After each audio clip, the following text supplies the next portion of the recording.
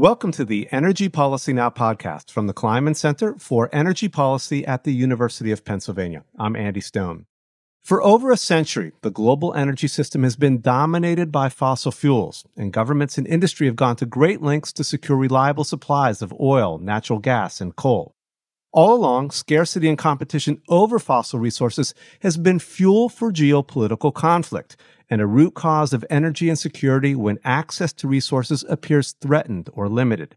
Yet as the world shifts today toward clean energy technologies, certain minerals like cobalt and lithium and exotic-sounding rare earth metals like neodymium increasingly replace fossil fuels as the basis of our energy system.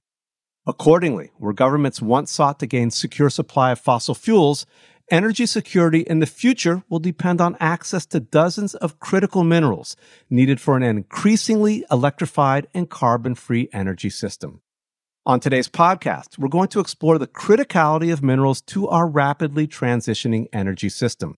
We'll look at the myriad challenges that come with our dependence on resources that are by and large produced outside of the United States and, in notable cases, by countries with which the U.S. has strained diplomatic ties.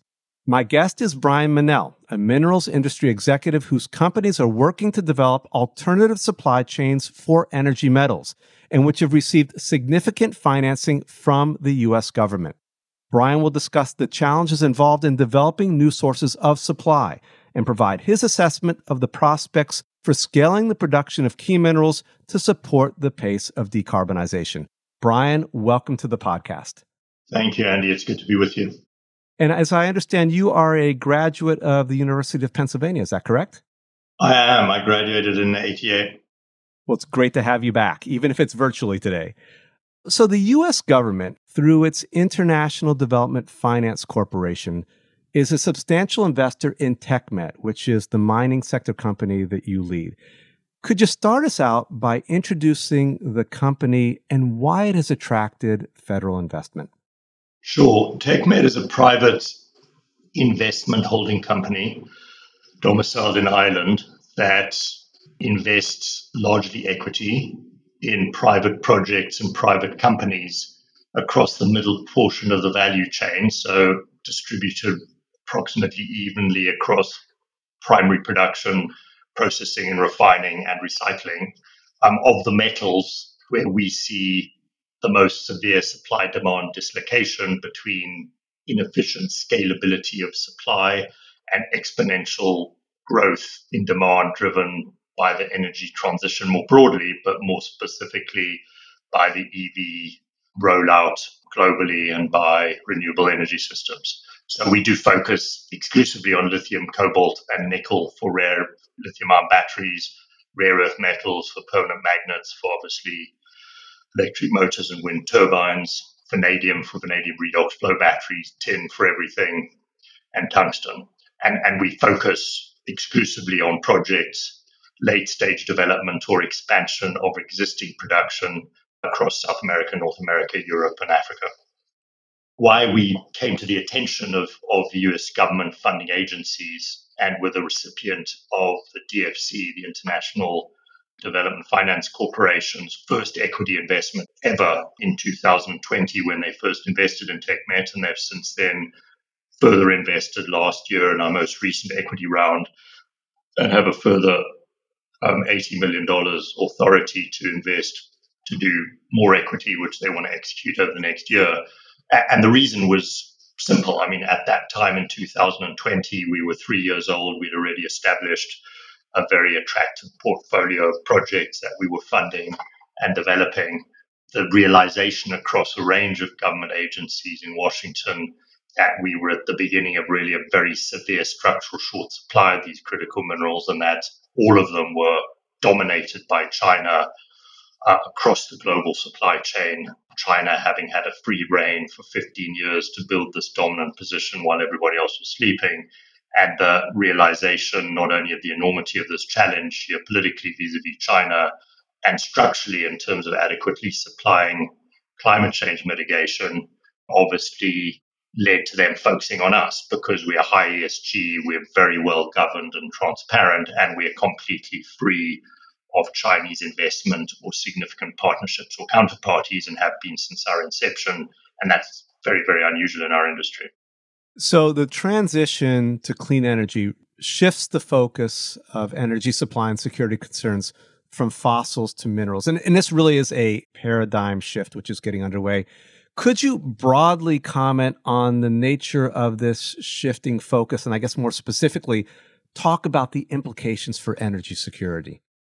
Yeah, I mean, one can't exaggerate the scale and significance of the implications of this shift.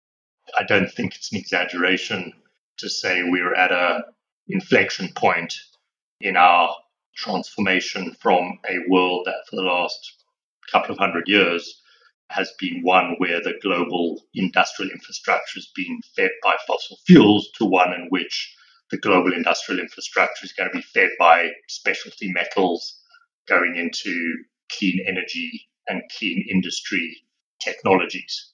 And that shift is obviously not going to be quick. It's going to be a 30-year transition, but it's a 30-year transition that has enormous implications. And one of the implications is the fact that the supply-demand dislocation for these critical minerals is more severe than any other structural shortage of a mined material since the impact of demand for coal and iron ore in the 1790s and early 19th century as the Industrial Revolution progressed. So it really is epic.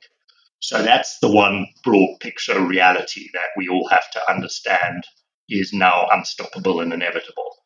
There are two big problems inherent in that shift. One is our industry and the markets have radically failed the world to transform the production and processing and recycling of metals and minerals to meet the exponential growth and demand that is accelerating. We needed to, as an industry, deploy $100 billion 3 or 4 or 5 years ago to avoid the now largely inescapable cliff of undersupply that we're heading towards over the next 3 or 4 years. Unfortunately, it takes 8 to 15 years to build a mine and only 2 or 3 years to build a battery gigafactory.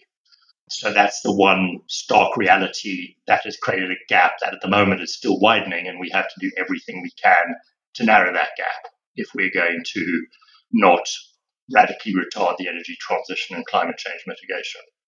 The other dimension is obviously, as we've touched on a little bit earlier, is the fact that while everybody was sleeping, China won a war that nobody knew they were fighting till they lost it for control of these global supply chains, both in terms of primary resource and processing capacity to produce metal chemicals to go into energy transition technologies. And that's got massive geopolitical and national security implications quite clearly. I want to take a moment here just to emphasize how the volumes of these minerals, the amounts of these minerals that will be necessary per the International Energy Agency, by the year 2040, growing demand for EVs and battery storage will lead to 40 times greater demand for lithium for those markets for batteries, and 25 times greater demand for graphite, cobalt, and nickel. Copper demand for transmission lines will double. You just mentioned it. We've got two challenges here. One is to simply develop more supply and very quickly. And the second is to make sure that supply is reliable and safe from geopolitical disruption. I'd like to dive a little bit more deeply on this one. In your view, how vulnerable is the U.S. and its trade allies to critical mineral supply disruption based upon the concentration, particularly of processing in China and in other parts of the value chain that you see right now?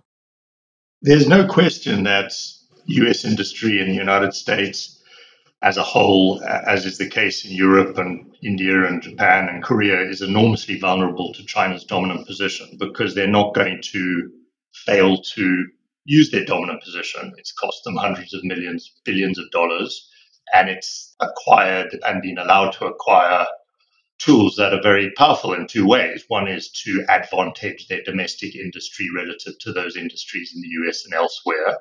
And their objective is clearly to sell electric vehicles to the world, not to sell lithium hydroxide to the world, and they will do that. And the other is to use it as a tool or a weapon in any escalation of a new Cold War environment, diplomatically or otherwise, on the global geopolitical stage, which again is a reality that will persist and have many ups and downs for the remainder of our lifetimes.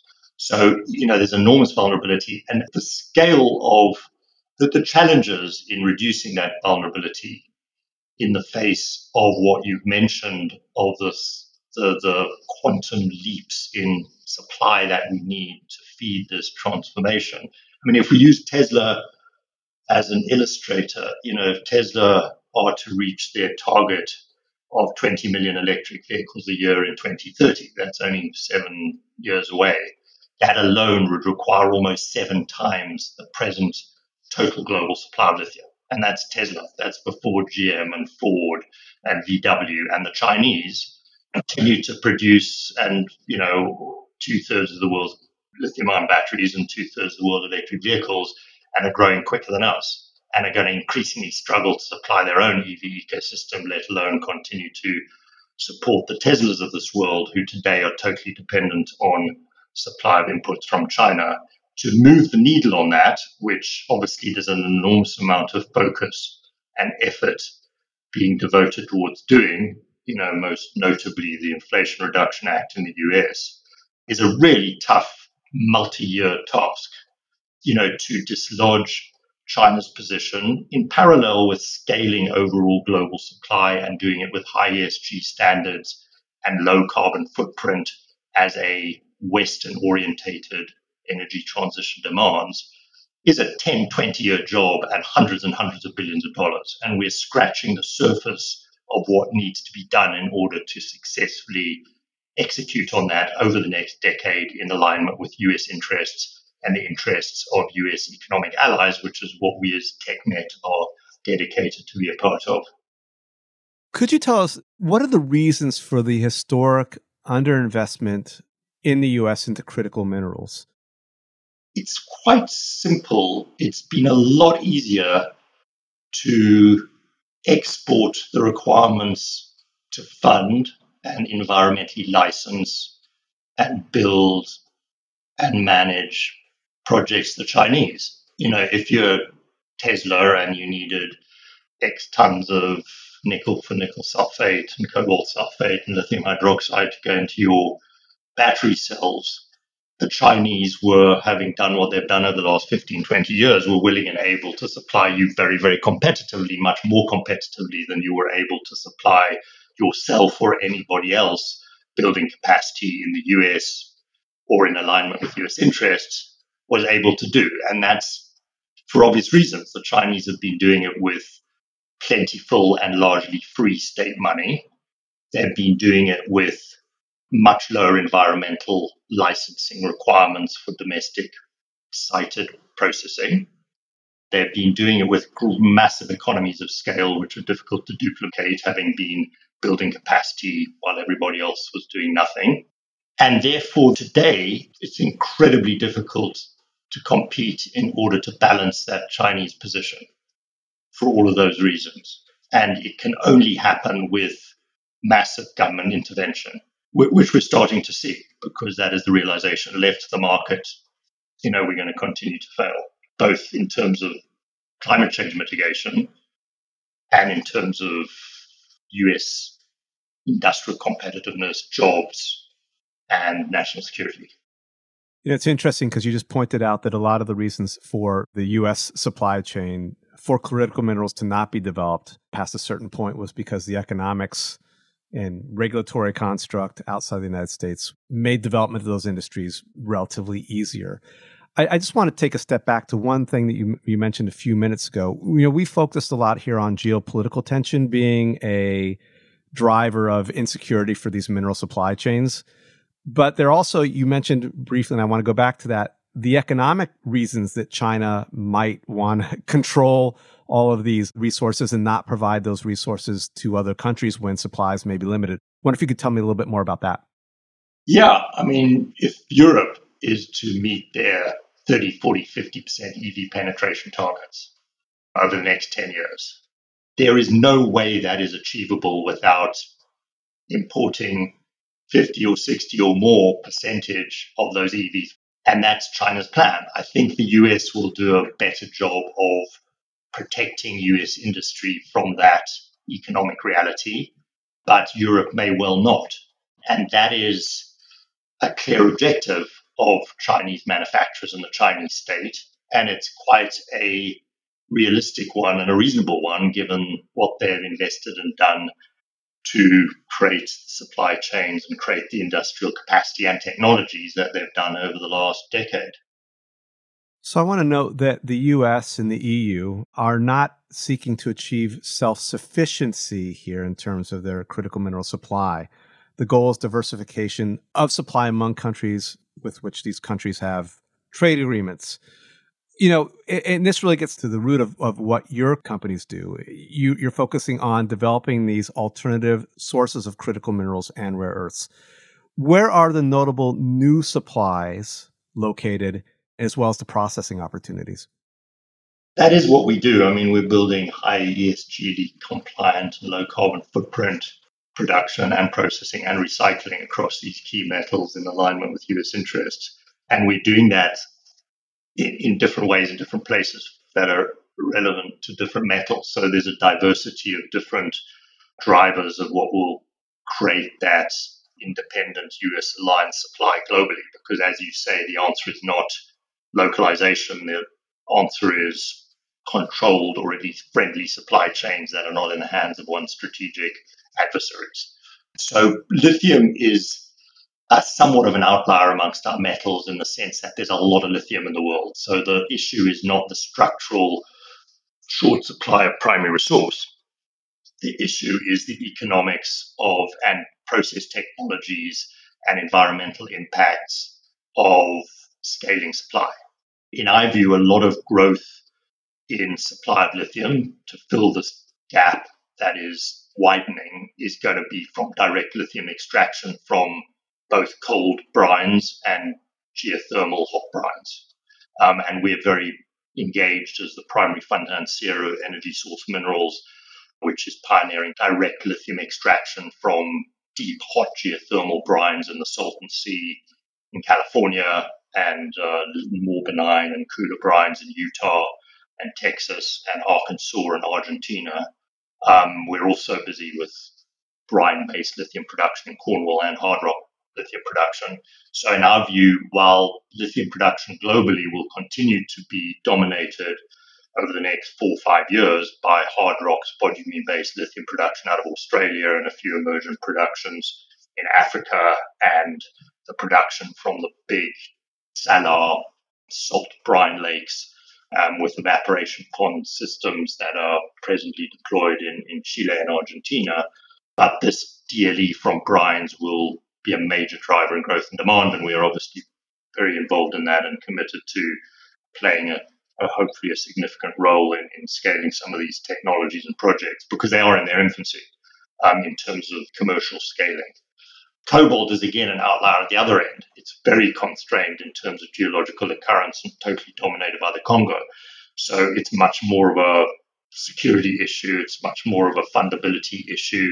It's largely a byproduct from cobalt in the Congo and Zambia and nickel in Canada and Australia and elsewhere. So there's a whole nother range of challenges to scale it as a byproduct of copper and nickel to meet demand. Nickel, likewise. I mean, we're very involved in pioneering new nickel processing processes in the form of a 1 atmosphere and room temperature heat leach process that we pioneered as Brazilian nickel for the extraction of nickel chemicals for battery manufacturing from a certain type of nickel laterite resource, which we're doing in northern Brazil and building a big nickel cobalt project there. So rare earths, completely different. We're building a rare earth separation plant in Norway together with Norwegian state and Swedish state. And again, that's got a whole nother range of challenges with respect to separation technologies and further manufacturing of nickel rare earth powders and alloys for permanent magnet manufacturing. So I don't want to kind of drone on about each one of our metals, but they've all got a very different landscape of opportunities and challenges to pioneer new processes, to unlock new resources, to meaningfully narrow the gap over the next 10 years in the supply-demand dislocation. According to some more information from the International Energy Agency, the rising cost of critical minerals has led in recent years to increases in the cost of some clean energy technologies following many years of price declines. And as the technologies themselves become less expensive, the minerals themselves make up a larger part of the overall cost of those technologies. Are these prices going to be detrimental to the pace of the energy transition? I think this is a particularly important question to ask as we're looking for new sources of supply that may not have the built-in volume, existing infrastructure advantages to cost that you would already find, for example, in China with the processing of different minerals.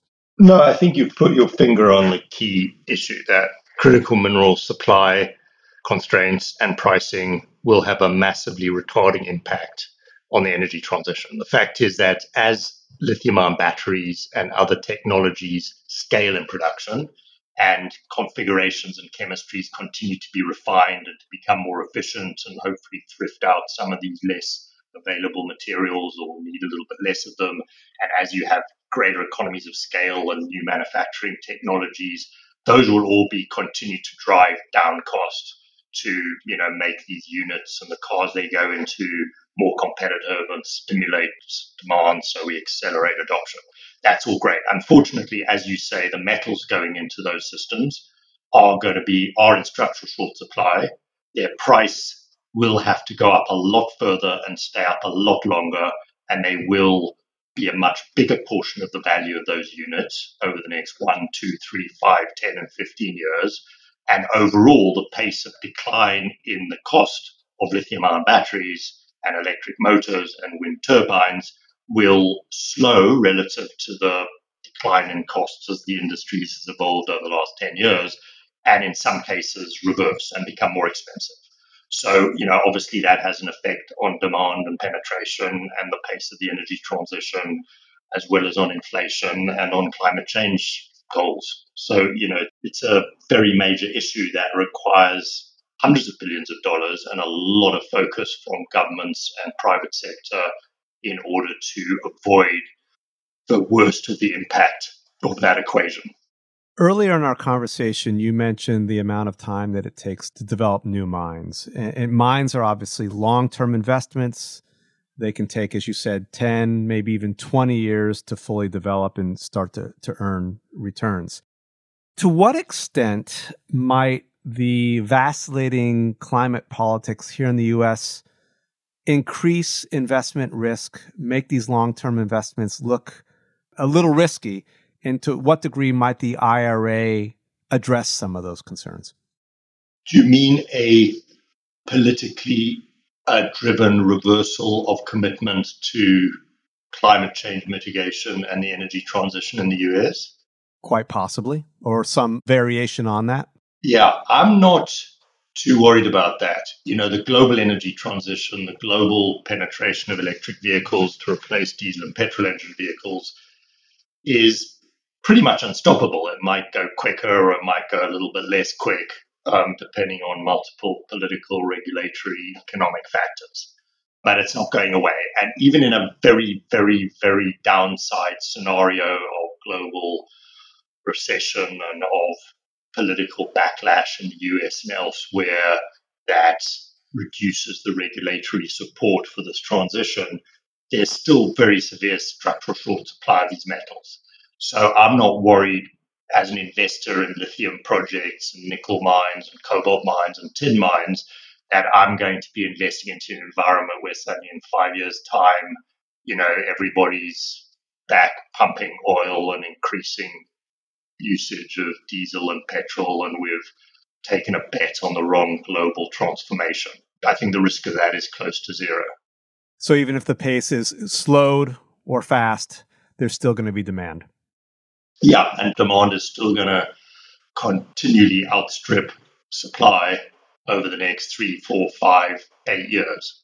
The distribution of shortages across critical minerals will obviously vary as technologies evolve, as they will. So some will be in more severe short supply than others because prices will drive innovation and change battery chemistries and configurations. So there's a lot of nuance within the equation, but the overall equation and macro tailwind for our industry is inescapably compelling. To get back to that shortage of supply, or to take a little bit further, under the Inflation Reduction Act, EVs that source battery components from foreign entities of concern, most notably being China, will not be eligible for the EV tax credit, and EVs that contain critical minerals from China generally will not qualify for the credit as of 2025. This is really quick. This is a quick time frame that we're looking at. The issue has obviously been all over the news. What is your view on the availability of these minerals to replace Chinese supply, let's say? And will there be adequate supply of critical minerals from non-states of concerns within the time frame that we need?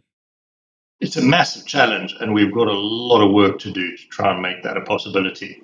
It's not inconceivable, but it's really tough. And we as an industry is going to need a lot of support in order to do that.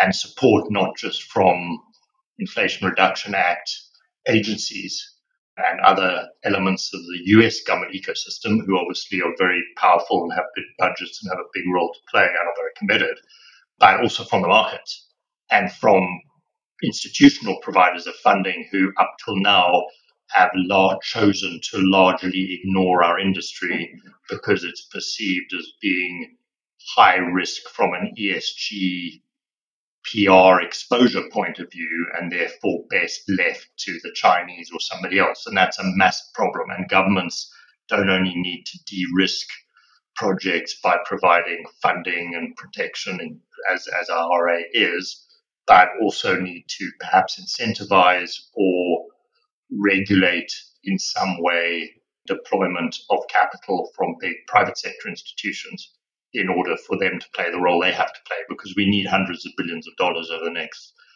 5-10 years. And we're being failed not only by the markets, by, scaling of the industry outside of Chinese players, but we are also being failed by big institutions, but also being failed by big global mining companies who have also been largely absent from these critical minerals because they haven't historically been big enough to move the dial for them. And they therefore have been much happier continuing to mine iron ore on the Pilbara, Australia, and ship it to China and pay massive dividends when they should have been redeploying capital with all their expertise and capacity and technical abilities into building more nickel capacity, more lithium capacity, more cobalt capacity, more rare earth capacity, more tin capacity, and they largely haven't been. Given the volume of all these metals that are going to be needed in the future, the concepts of the circular economy seem to be really important. We're going to need to recycle some of these resources going down the line. And recycling has emerged as an alternative to displace some portion of newly mined material, although the volumes, I believe, at this point are pretty low. You have a company that TechMet is invested in, Rainbow Rare Earths, which is in South Africa, that focuses on recycling. Can you tell us what potential is there for recycling at this point, and how big might it be? There are two sides to it in the context of the TechMet portfolio. One is waste treatment for critical minerals, and we've got two plants in Arkansas and US Vanadium taking industrial waste and producing high-purity vanadium chemicals, including the electrolyte for vanadium redox flow batteries, which needs to be one of the winners in the grid-scale fixed battery storage development. And as you mentioned, Rainbow Rare Earths is preparing, and we're preparing to build a big dump treatment for rare earth oxides project in South Africa from the waste material from historical phosphate mining. So that's waste treatment. Recycling, we were the primary funders of Li-Cycle, which we listed on the New York Stock Exchange and then exited from about a year ago. And they're now the biggest lithium-ion battery recycling company in North America. And we're now investing in a next generation lithium-ion battery recycling technology company, Momentum Technologies in Texas, and building our first plant in Ohio. And that's a very important part of the ecosystem. Lithium-ion batteries, firstly, do get damaged and are defective and do reach the end of their lives, and environmentally they have to be dealt with, and you have to deal with them in a way that captures value to reduce the cost of new ones, and you have to recover the metals in them in order to feed the production of new batteries without having to go to Chinese sources or go to new mined materials. And that's happening with Li-Cycle, Redwood, and other incumbents, and what we're building as a much lower capex, more modular membrane-based solution in Momentum in Texas and Ohio. And it is important, but it's not the answer. If we were to fully develop the recycling ecosystem in the US over the next 10 years, maybe we could supply 20% of the battery metals going into new manufacturing, which is material, but it doesn't replace needing to have a lot more mines and a lot more primary processing. So the fact is that much critical mineral mining will continue to take place outside of the U.S. And a couple of years ago, this podcast had an episode on the supply of cobalt, which you've already mentioned, from the Democratic Republic of the Congo. And the episode focused on the detrimental human and environmental impacts of resource development in that country. To what extent are there global protocols to manage these environmental and social impacts? Again, understanding that regardless of how quickly supply chains can be developed in the U.S. and amongst other countries, certain resources such as cobalt are going to be coming from countries that have a lot of challenges. There are a lot of protocols and standards that we apply to ourselves at TechMed in all of our projects, and the DFC is a government development funding agency, obviously oversees that, and we follow all of their guidelines. And it's a mistake to think that mining is fundamentally offensive. It can be well governed, it can be low impact environmentally, and it can be very constructive from a social and political and community interface point of view. And it has to be, in terms of how our industry needs to evolve and transform to play our role in the energy transition. A country like the Congo is a complicated country with a complicated history, and it's never going to be a simple environment in which to ensure high ESG standards. However, a number of the players there are doing so, and there are a lot of frameworks and standards that players in the industry adhere to, which are being applied. So to tarnish the Congo with a uniform brush of a lack of acceptable governance and standards is wrong. Unfortunately, the Congo is dominated by Chinese interests who do not hold themselves to as high standards as we do. But there are other players who do. The element of Chinese cobalt production that comes from artisanal informal sector production, which is particularly difficult to regulate and particularly difficult to be confident of the transparency of with respect to issues of environmental impact or child labor or other problems that we don't want to pollute our supply chains, it is small. It's 10% of the Congolese production, which probably means it's 6 or 7% of global production. So it's a big issue. It needs to be dealt with.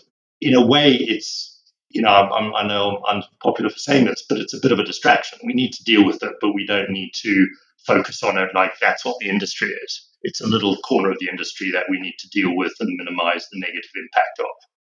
Let me ask you a final question here. The IRA has gone a long way towards incentivizing critical mineral supply chain development in this country through tax incentives. But what policies would you like to see going forward to additionally promote and accelerate the development of the critical mineral supply chain within the United States as well as amongst its trade allies? I think what we need is more of what we're getting. We need the RA to be implemented efficiently and effectively, and a lot of the jury's somewhat out with respect to effective and efficient regulations and implementation. We need to further empower both budgetarily and in terms of latitude to work outside of the US as well as inside of the US programs such as the DOE loan program, which is very material and doing great work, but needs to do a lot more on a much wider landscape. What the DOD is doing through the DLA and the DPA and Title III is very important, needs to be scaled. So all of the things that are going on need to be done quicker and bigger. So that's the one side of it. But it's possibly, even with that happening, is not enough, because we should have been doing what we're doing now 5 years ago. So we need to be very imaginative to really move the dial and fill or narrow this gap. And therefore, we do need innovative additional measures that government has to engage in order to make even more of a difference than they're starting to do already. And in my view, that the one area that hasn't been dealt with at all is how one incentivizes or encourages or enforces large private sector institutional pools of capital to engage in responsible projects in these critical mineral supply chains that we all need for US security, US industrial competitiveness and jobs, and to play our role in mitigating climate change globally. So somehow these institutions need to be encouraged or forced to contribute to the hundreds of billions of dollars that we need as an industry to do our job. Brian, thank you for talking. Great, Andy. No, it was a great pleasure. Today's guest has been Brian Mennell, Chief Executive Officer of TechMet. Check out the Climate Center for Energy Policy website for our archive of more than 150 podcast episodes, as well as research and upcoming in-person and virtual events. To keep up with the center, subscribe to our monthly newsletter on our website. Our address is kleinmanenergy.upenn.edu. Thanks for listening to Energy Policy Now, and have a great day.